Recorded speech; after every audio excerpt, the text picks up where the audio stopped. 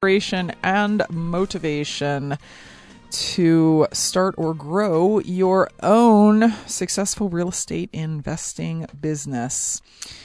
And today we are going to talk about a strategy that is probably a little bit lesser known. It's not that you don't know folks who are out there doing it. It's that I don't know. It seems like ugly houses and distressed houses are a big deal right now, when there's this whole other category of houses that are attractive, good smelling, good neighborhoods, properties that you'd actually probably be very happy to live in. And under certain circumstances, they can make good investments. To discuss some of the specifics of that with me, I have Wendy Patton, who is the princess of pretty properties. She bought her first investment property at the age of 21 after discovering that her really great corporate American dream job was not actually going to get her where she wanted to go. So she got involved in real estate investing and ultimately quit that, quote, dream job, and has now been investing in real estate for a period of time that I will not mention, since I just said she started at 21. And now if I say, well, it's been X years, then, we just don't tell ladies' ages here on Real Life Real Estate Investing. But it's been several decades at this point. We're going to talk today about two of the key strategies for acquiring those properties at price and terms that can make you money: lease options and subject twos. She is joining us from her home in Michigan. Wendy, welcome to Real Life Real Estate Investing. Well, thanks, Vina. I'm sitting here chuckling about the H thing. Well, I've gotten a little sensitive to that myself. If I even told people how long you and I have known each other, that would be like a huge clue that we're no longer in our 20s, which I think we were when we met. So it's been we probably were. It's been quite a long time, and the real estate market has changed several times since both you and I started out in it a while ago. And you went very early on in a direction that I think appeals to a lot of folks once they understand that it's a possibility, which is a lot of the houses you buy are like move up type, good neighborhoods, good school systems, not full of mold. They actually look really good when you walk into them. And I think that a lot of folks have a hard time getting their brain around how do you buy a house like that in a way where you can actually make any money. I mean, those are expensive houses. Right. I mean, you might think that some of the homes that I do buy would be expensive, and they are, first time, maybe even second time home buyer properties versus our typical, which I do love also, by the way, our rentals in the low end. Those are awesome as well. But there's definitely a huge opportunity in those pretty houses. Definitely. Mm-hmm, mm-hmm. And most of that opportunity really involves how you buy them. Yeah. I mean, let's be honest here. If the home is beautiful and it doesn't need much, if anything, and the homeowner's not behind, they're not desperate to sell. They got to be motivated, okay? But they may not be that same desperate situation that we might find, in some of the other homes that need a lot of work. But yet they do want to move on. There can be several ways that you can structure those to make those still be a very profitable investment property. And, they come along with a lot of the other benefits, too, of having the pretty houses, right? You have, higher end tenants. You have, if you're going to rent them out, you have, a lot less work that you got to deal with. It's just a very different, very different kind of tenant, I would say, mm-hmm. Or buyer. Mm-hmm. And one of the real keys to understanding that business is that you're often paying pretty close to full price for you could play close to retail market. Depending on how you structure the deal, I could pay, for a home that's worth $200,000. I literally could structure a deal with a seller where it's $200,000. I mean, typically that's not what I say. Yeah, that's what I think is a great idea. But if everything else falls into place, like all of the terms that you're going to negotiate with that seller, with a lease option or even a sub-2, depending on what's going on there, is that you might be willing to pay $200,000 for that home, because price is only going to be one part of that equation, right? Whereas when we pay cash for, a property that we're going to rehab or we're going to wholesale, there is nothing else. It's pretty much price. Right. Price is what it's all about. yeah. It's, am I going to get it cheap enough or not, because of what it needs to have. Well, in a higher end home, or when you're doing a lease option or a subject to, the terms are going to be kind of a package deal. You're looking at a lot of things. So price is just one of those terms that you're going to be negotiating. In a lease option, you're going to be looking at also how much you're going to be paying in the lease rate per month. What are you going to be, leasing that with an option to buy for? How many years do you have, on that deal? How much of that rental amount or lease amount that you're paying is going to go towards the $200,000 price or whatever price you negotiated? There's a lot of those types of, you're going to look at all of that. So, for instance, if I buy a $200,000 home for $200,000, which that's not necessarily my goal unless everything else is right, and yet I can option that from the owner for $1,000 a month, and in my market that would rent for $1,500 to $1,700. There's right there, just all of a sudden, ding, ding, ding, right? You've got $500 to $700 a month cash flow. It's really hard to do that on your own rentals. Ones that you actually own, even when you own them free and clear, it's harder to get that kind of cash flow. So you would take that, plus if you take that $1,000 a month, and let's say a portion or all of it was what we call option credits, those being applied to that purchase price, now what you owe on the $200 is going to be reducing every single month by what you negotiate. So if of course, just to make it simple, let's say I get all $1,000. Well, then after 1 month, I'm going to owe $199, then $198, $197, $196. So even though I paid full price, my equity buildup in that property is going to happen very quickly. So the seller might get their price. I got my terms. Now, of course, all sellers aren't going to go for $1,000 credit, and they maybe not go for $1,000 a month. But again, that's just the idea of there's more than just one thing involved there that you're negotiating. Right, and there's one other thing, because right now we're just kind of talking generally about the pretty house business. When we come back from the break, we're going to talk about when do you do a lease option? When do you do a subject to? When do you, which is something we haven't actually tackled here on the show before, so I'm excited about it. But the other thing that folks need to realize and understand, even though we're not going to get deeply into it in this particular program, is that the kind of financing that you are doing on these houses is no qualifying financing, and it is often very low money up front. So I think sometimes people say, well, if I'm buying a $200,000 house, I got to put $40,000 down, and then I've got to got to have a great credit score, and and that's very conventional thinking.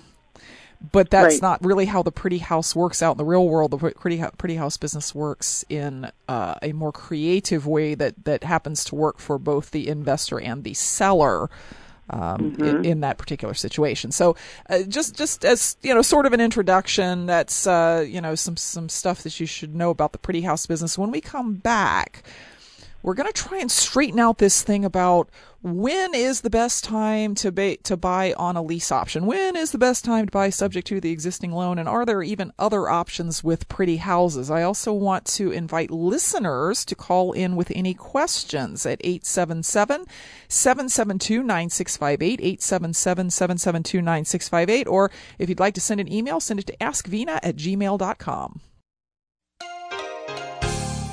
Welcome back to Real Life Real Estate Investing. I'm your host, Vina Jones-Cox, talking today to Wendy Patton, who is, she actually is a lot, like most people who've been in the real estate business for years and years. She does a lot of different things. She buys cheap rentals, she a little bit of wholesaling, but what she's best known for, because she's written several books on the topic, is lease options, pretty properties, buying subject to the existing loan. You can check out any of those books on Amazon.com if you actually decide to order one. How about doing it through WMKVFM.org? If you go to that site first, there's an Amazon button up in the corner, and if you click that and go ahead and make your order, it's not going to cost you anymore, but the station gets a teeny tiny little bit of that money, and you'll get a great book, and the station will have a little bit of extra money for stuff that they need here. So, again, that's WMKVFM.org. And if you're looking up, there's several books, Wendy. How many do you have now? I know there's the one called Rent to Own. And then, Well, there's a couple of ebooks, but my main books are, there's 4 that are main books. Four books. But there's some other ebooks. Four books and a single mother of twins, and a busy real estate investing business, and a brokerage, and up until a few years ago when you kind of retired from being on the road, you were out speaking too. How many hours a night do you sleep? Are you like one of these 5? I sleep, Fina. I do. That's one thing I do not give up is food and sleep. But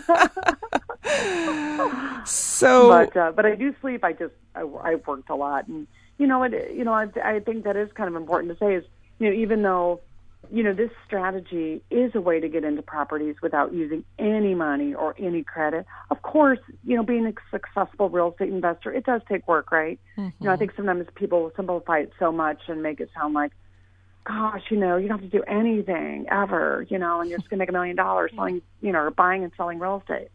But it just happens to pay a lot of money, but you do have to do stuff for it, don't you?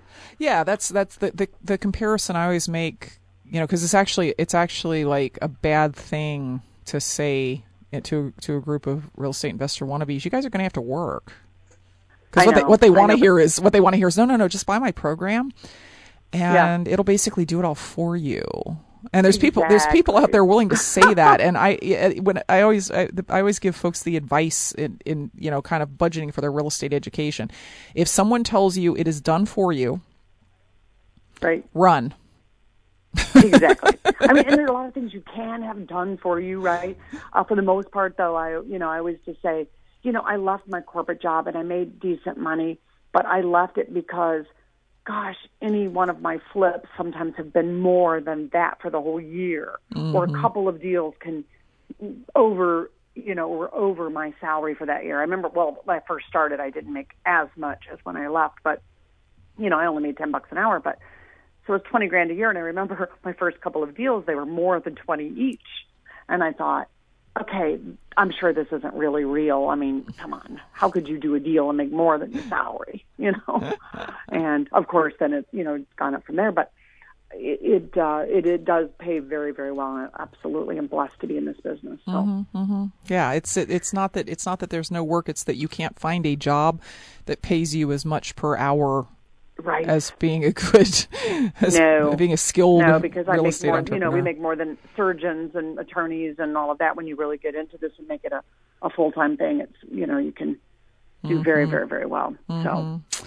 All right. So let's turn the topic a little bit away from just the general idea of pretty houses and talk about the acquisition strategies in terms of sort of some pros and cons, because there's two big things that you hear about how to buy pretty houses. One is don't buy it, lease it with an option to buy, and the other one is go ahead and buy it, but do it by taking over the loan of the person who is moving out and doesn't want the house anymore, and that's called a subject to. So first, just kind of briefly, can you talk about how a lease option when you're buying a property works? Yeah. So basically, when you find a property and you don't want to pay cash or get a mortgage, an option allows you to pay a monthly rental amount like you're leasing it, but you're not going to live there. leasing it, and then you tie in with a contract the right or the option to purchase it for, a given amount within a given time period. Mm-hmm. So that basically is what a lease option would be. I mean, it's in that real simple terms. Mm-hmm. Okay. Mm-hmm. And then with the subject to, can I say that one too now? Yeah. Go ahead. Okay. So a subject to is going to be more where you would find a property that the seller has a mortgage on it. And a lease option, by the way, could be free and clear, or they might have a mortgage. Neither one really matters too much. And then, but on the subject to, a seller has an underlying mortgage or a mortgage on that property, and they would actually deed that property to you, so you actually own that property. Versus in an option, you have the right to buy it and own it.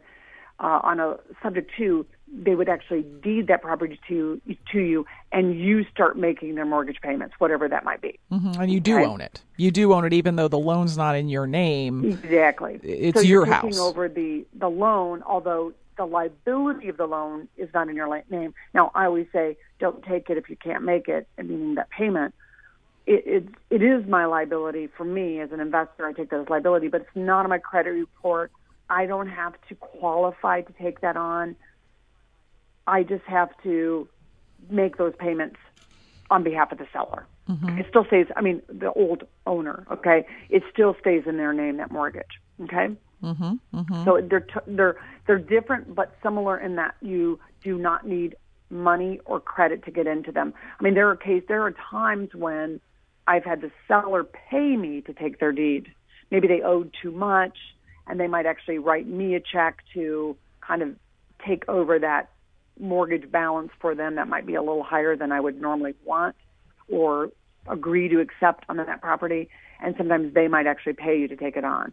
But very rarely have I given them money to take it over. Now, sometimes if they have a lot of equity, I might flip them something. I did have one that was, like $10,000 to the seller one time where I didn't actually even write them a check for 10. I just put a mortgage on the property, a second mortgage for the seller, that when I sold the property, they would get paid $10,000 out of the closing proceeds, of my proceeds. Mm-hmm. So I didn't have to come up with the cash. So the cool thing about both strategies are it's totally flexible, right? You can negotiate and structure almost anything you like. That's why I love those. Mm-hmm, mm-hmm. And I'm sure you love that stuff too, because you like that creative coming up with something unique to make a deal work, right? Yes. I that's my favorite part of the real estate business. Yeah. It's the one where you actually get to kind of use your brain and listen to what the seller's saying and say, well, I don't know if you've considered this, but what if we did it this way? And the creative stuff to me is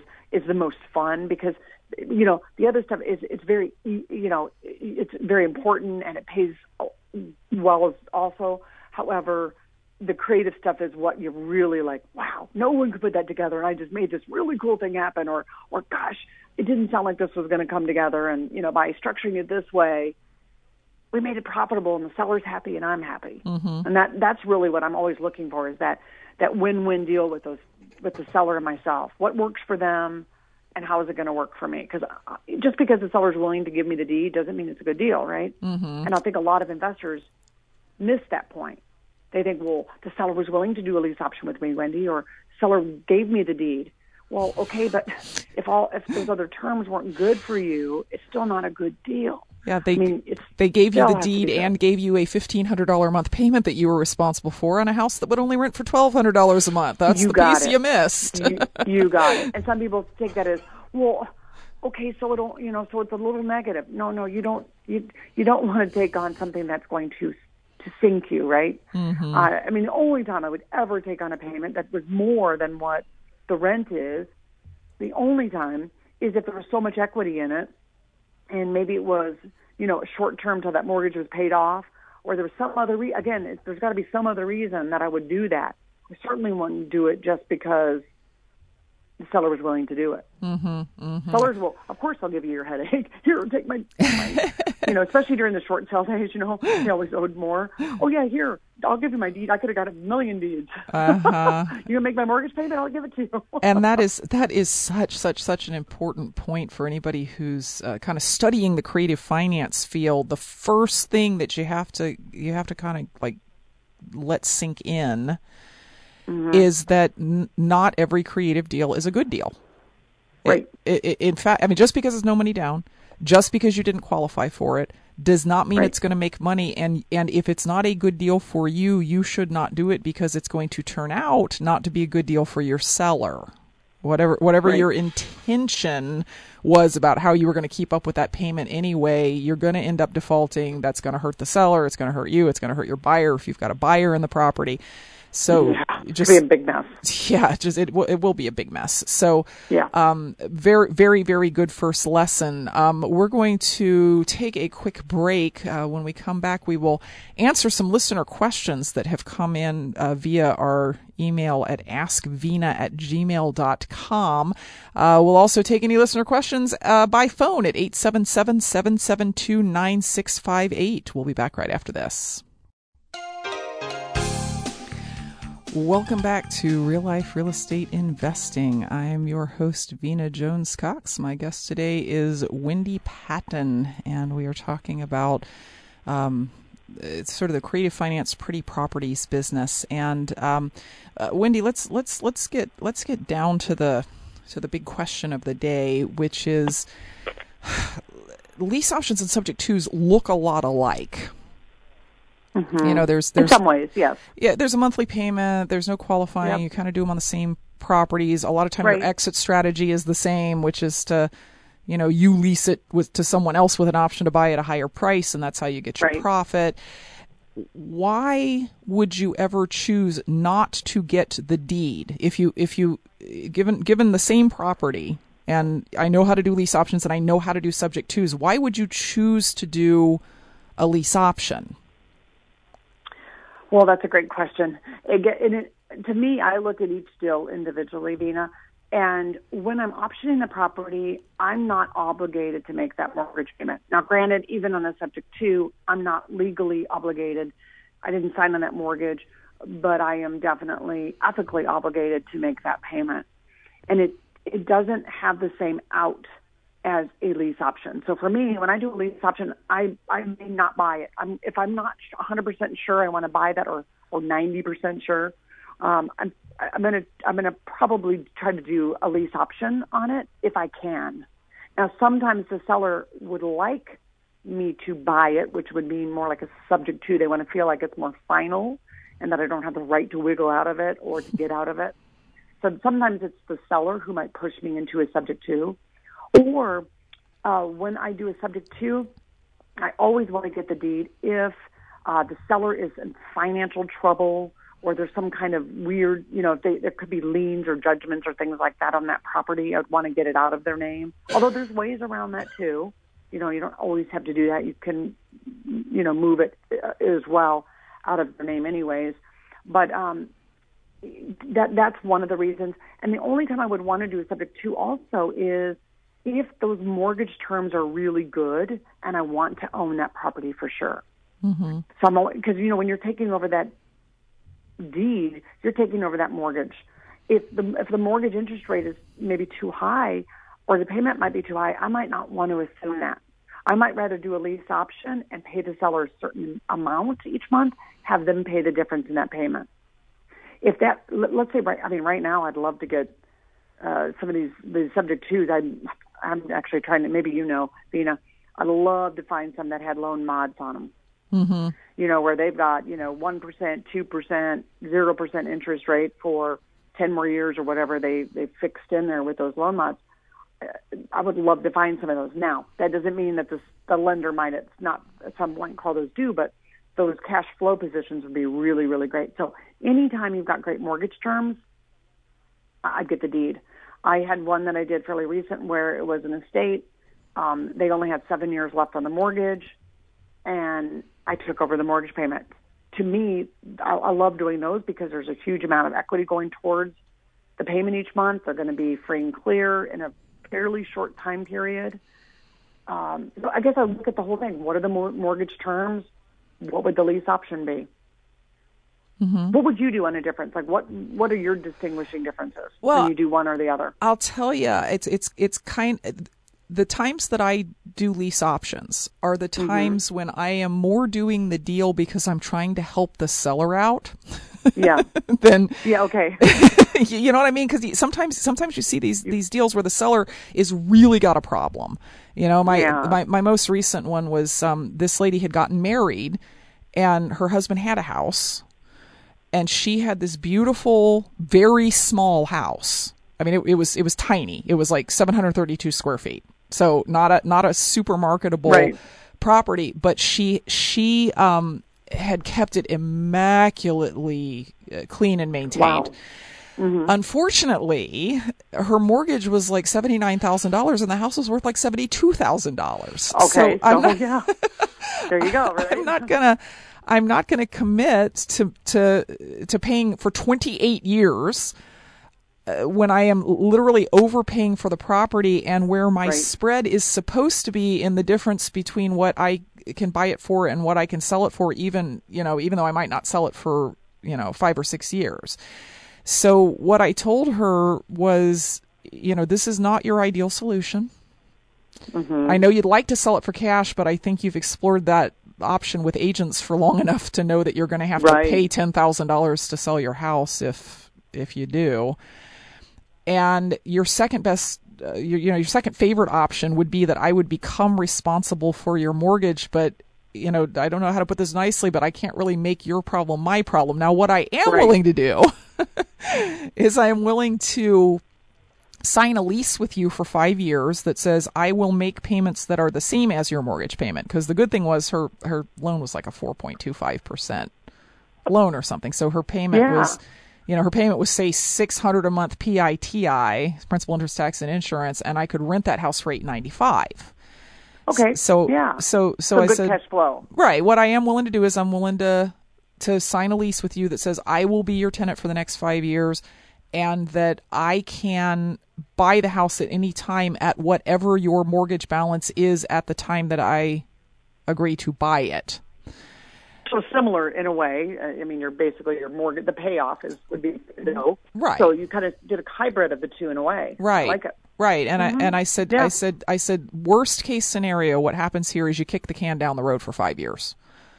You're right. And by then, hopefully the market value is higher and what you owe is going to be less. Right. So right. That difference might be nothing, or it might be, it might go the other way, might flip the other way. The important thing is even if I decide not to buy it, right, you are probably better off for having not made payments for 5 years.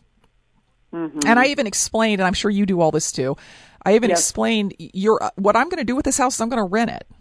You could rent it yourself, right? Because I'm going to rent it for more money than your payment is. You could rent it yourself, but if you do that, I would strongly, strongly recommend that you get a property manager, because most people who are not experienced at this get fooled by bad applicants, right? Yeah. And so a really bad tenant can do $5,000 worth of damage to your house in 3 months, and she's like, oh no, I don't want to rent it myself. So it was just a situation where it was more along the lines of, did I see a little profit in it? Yeah. Was there a chance that in 5 years the spread would be big enough that I'd want to buy it? Yeah, but it was really more, it didn't hurt her. It potentially helped her. It wasn't her perfect solution, but it was better than what was going on, which was that she was making a payment on that house every month that she was having a hard time affording. Right. And that's perfect for her. Like, she just kind of has no liability right now during this time. Now, do you have the right to get out before the end of the 5 years, or is it a committed 5 years? Yeah, it's a lease, right? So, I mean, at any time I can give her 30 days notice and break it. But, that's clearly not my intention. But yes, that is a possibility. Right. And for everyone listening too, I mean, obviously it's not your intention, because we never want to hurt any seller. We always want to do the right thing, and we want to live by our commitments. However, you do have the out. So if the world started having issues and rental rates went down to like 400 instead of where they are, I mean, which of course they've gone up when the market has gone down or been very strong, at least in my area. So good, yeah. I like that. I think it's a great way to structure it. Perfect example of where you may not want to actually take that deed. Yeah, and I think sometimes folks who haven't done this before have a hard time imagining a situation in which they would not want to take the deed. Right. But other examples are things like you're not sure which direction the neighborhood's headed. You got it. Right. I see. Changing area. Yeah, I see that maybe there's some new construction going on over here, but over here the school system's not looking so good, and I'm not really sure what this thing's going to be worth 5 years from now. So, am I willing to option it and see what happens in 5 years? Yeah. Am I willing to say in 5 years I'm still going to want to make your payments? Not so much. So, what are some other examples of I wouldn't want the deed? Well, I'm thinking too, if it's far away, or, I don't know the area that well, I'm unsure of the value. There are areas where it's kind of rural or outside of my normal, and I just don't know it inside and out. Whereas in my areas that I typically invest in, I might have even owned 1-2 doors down from there, or I've bought several houses multiple times over the years, right? Mm-hmm. And I'm sure you probably have ended up with some of the same ones too. Different, years later or whatever. And I think that's one of the times when I would not want to, or if my property manager, who I 100% trust and respect, doesn't manage in that particular area, and I'm going to make it as a rental, I would be more concerned about owning something in an area outside of that. Yes. Because it just wouldn't fit my normal. Mm-hmm. I might be more likely to option it and then try to flip it, or do a wholesale flip option. I might do something like that, not even sandwich it and stay in it. That's when I probably would not be interested in owning it. Mm-hmm, mm-hmm. And I'll tell you another one that's this may be more of a thing that's unique to me. I've noticed that when the mortgage is held by a really small bank, mm-hmm. like one of those banks that's Myrtle sits in the back and actually hand stamps everybody's payment book when it comes in, and they know every borrower, and the borrowers often have to come in with a little booklet every month with their payment. I don't like taking over those mortgages because that is the one time that I do get a call from the bank saying, "What did you do? You can't do that. It's against the law." Well, no, actually it's not against the law. It's against your contract, but it's not against the law. But, I don't want that problem for me, and I don't want it for my seller. So it can make it a little more difficult. You're right. Because they've got more of a microscope on it versus something from Bank of America or, something that's huge, where they're just a payment center receiving those payments. Yeah. You're right. And sometimes Myrtle gets deeply personally offended that you're paying Joe Bob Sellers payment for him. What happened to Joe Bob? He never told us. He was, I'm sorry, that's between you and Joe Bob, Yeah, that is a really good point. So that might be a little more difficult situation, or more likely to be called due, or to cause some stress, or for either one, you or the seller. Yes. Right. Yes, exactly right. All right. So for real, when we come back from this break, we're going to deal with these questions that are piling up at askvina@gmail.com. For those of you who haven't figured it out yet, that's ASKV, like in Victor, ENA @gmail.com. Also, if you have questions about buying pretty houses, 877-772-9658 is the number to call. Or again, you can send an email to askvina@gmail.com. We'll be back right after this. Welcome back to Real Life Real Estate Investing. I'm your host, Vina Jones-Cox, talking today to my favorite pretty house expert, Wendy Patton, about the decision-making process. You got a pretty house. You've got a seller that, for whatever reason, it typically can't sell conventionally, and that's why we're even talking terms with them. Oftentimes, it's because they owe too much. And owing too much, by the way, doesn't mean you owe 110% of what your house is worth. If you're trying to sell conventionally, if you owe 92% of what your house is worth, you're going to pay to sell it. By the time you've paid the realtor and the transfer taxes and the deed preparation and some points for the buyer and all that kind of stuff, you're going to pay to sell it. And not everybody can pay to sell their houses. So that's a typical situation. So we're talking about you got a seller who's willing to talk about this. How do you, as the investor, make the decision between a subject to deal, a lease option deal, or maybe something else, because one of the questions that came in via the email address at askvina@gmail.com is from Sarah, and she said, Wendy, what do you do in the rare case where the seller actually doesn't owe anything? It doesn't seem right to do a lease option, and you can't do a subject to. Well, you sure could. I'll do it. Subject to your zero balance loan. I love that one. Sure, tell me when you find that one. Yeah, it certainly would be fine to do a lease option. It'd be great to do a lease option on that one. Or you could even do, if you're in Ohio, you have what we have, our land contracts.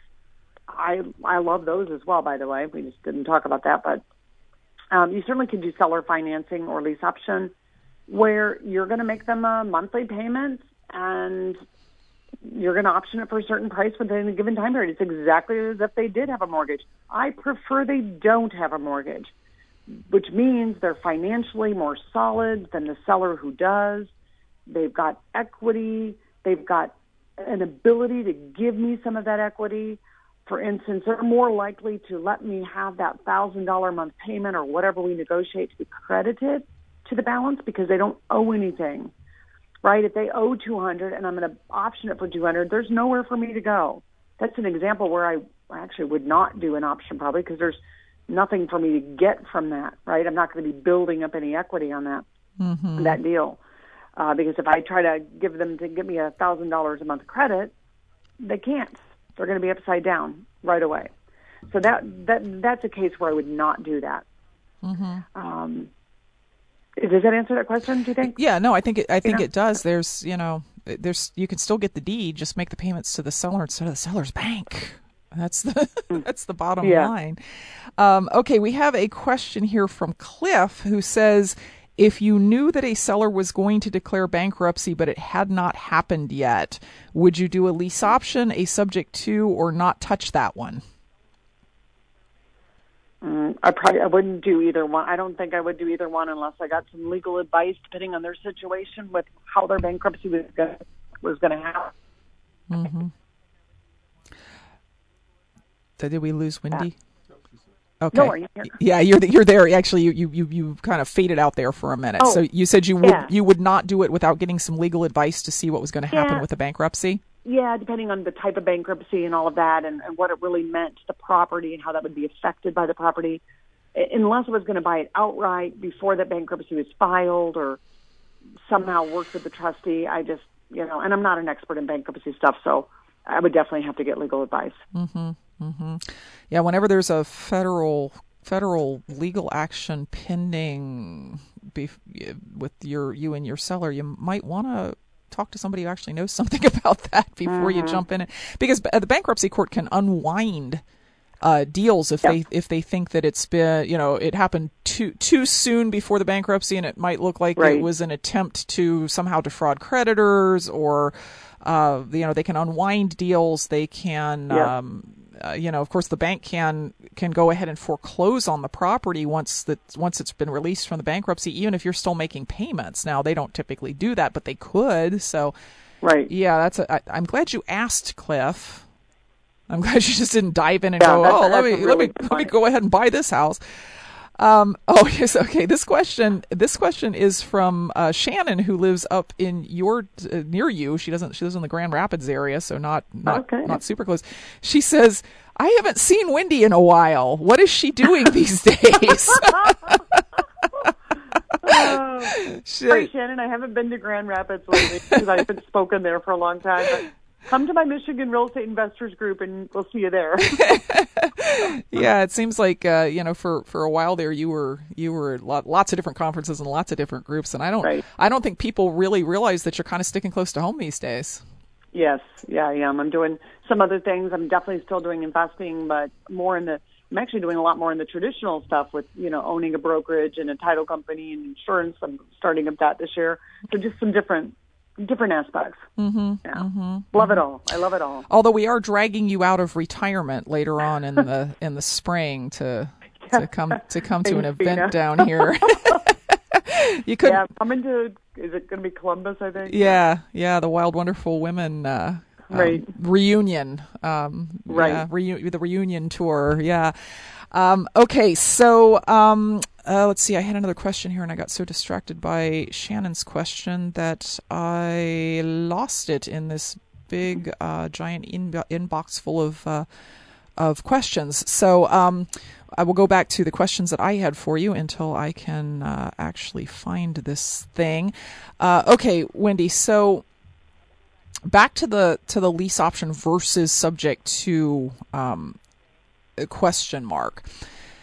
One of the things that I know you have talked about exhaustively, which I assume means that you have to keep telling people over and over and over again so that they'll hear you, is that when you, quote, buy a house on lease option, you're not actually buying it.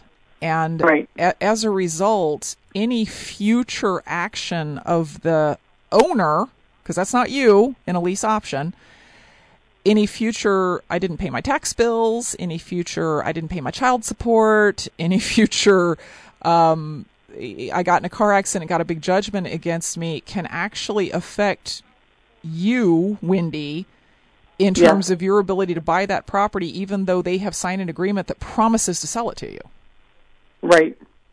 Yes, they're legal issues that would affect you buying that property or selling that property. When you're buying that property, you may have to work with some of those issues if that happens, and that's why it's so important. You can't prevent all of it, Vina, but I'm really careful about which sellers I'll buy from on an option because of that. So if they're financially stressed and having issues when you're buying, there's much more likely to be those issues down the road, right, or against that property. Mm-hmm.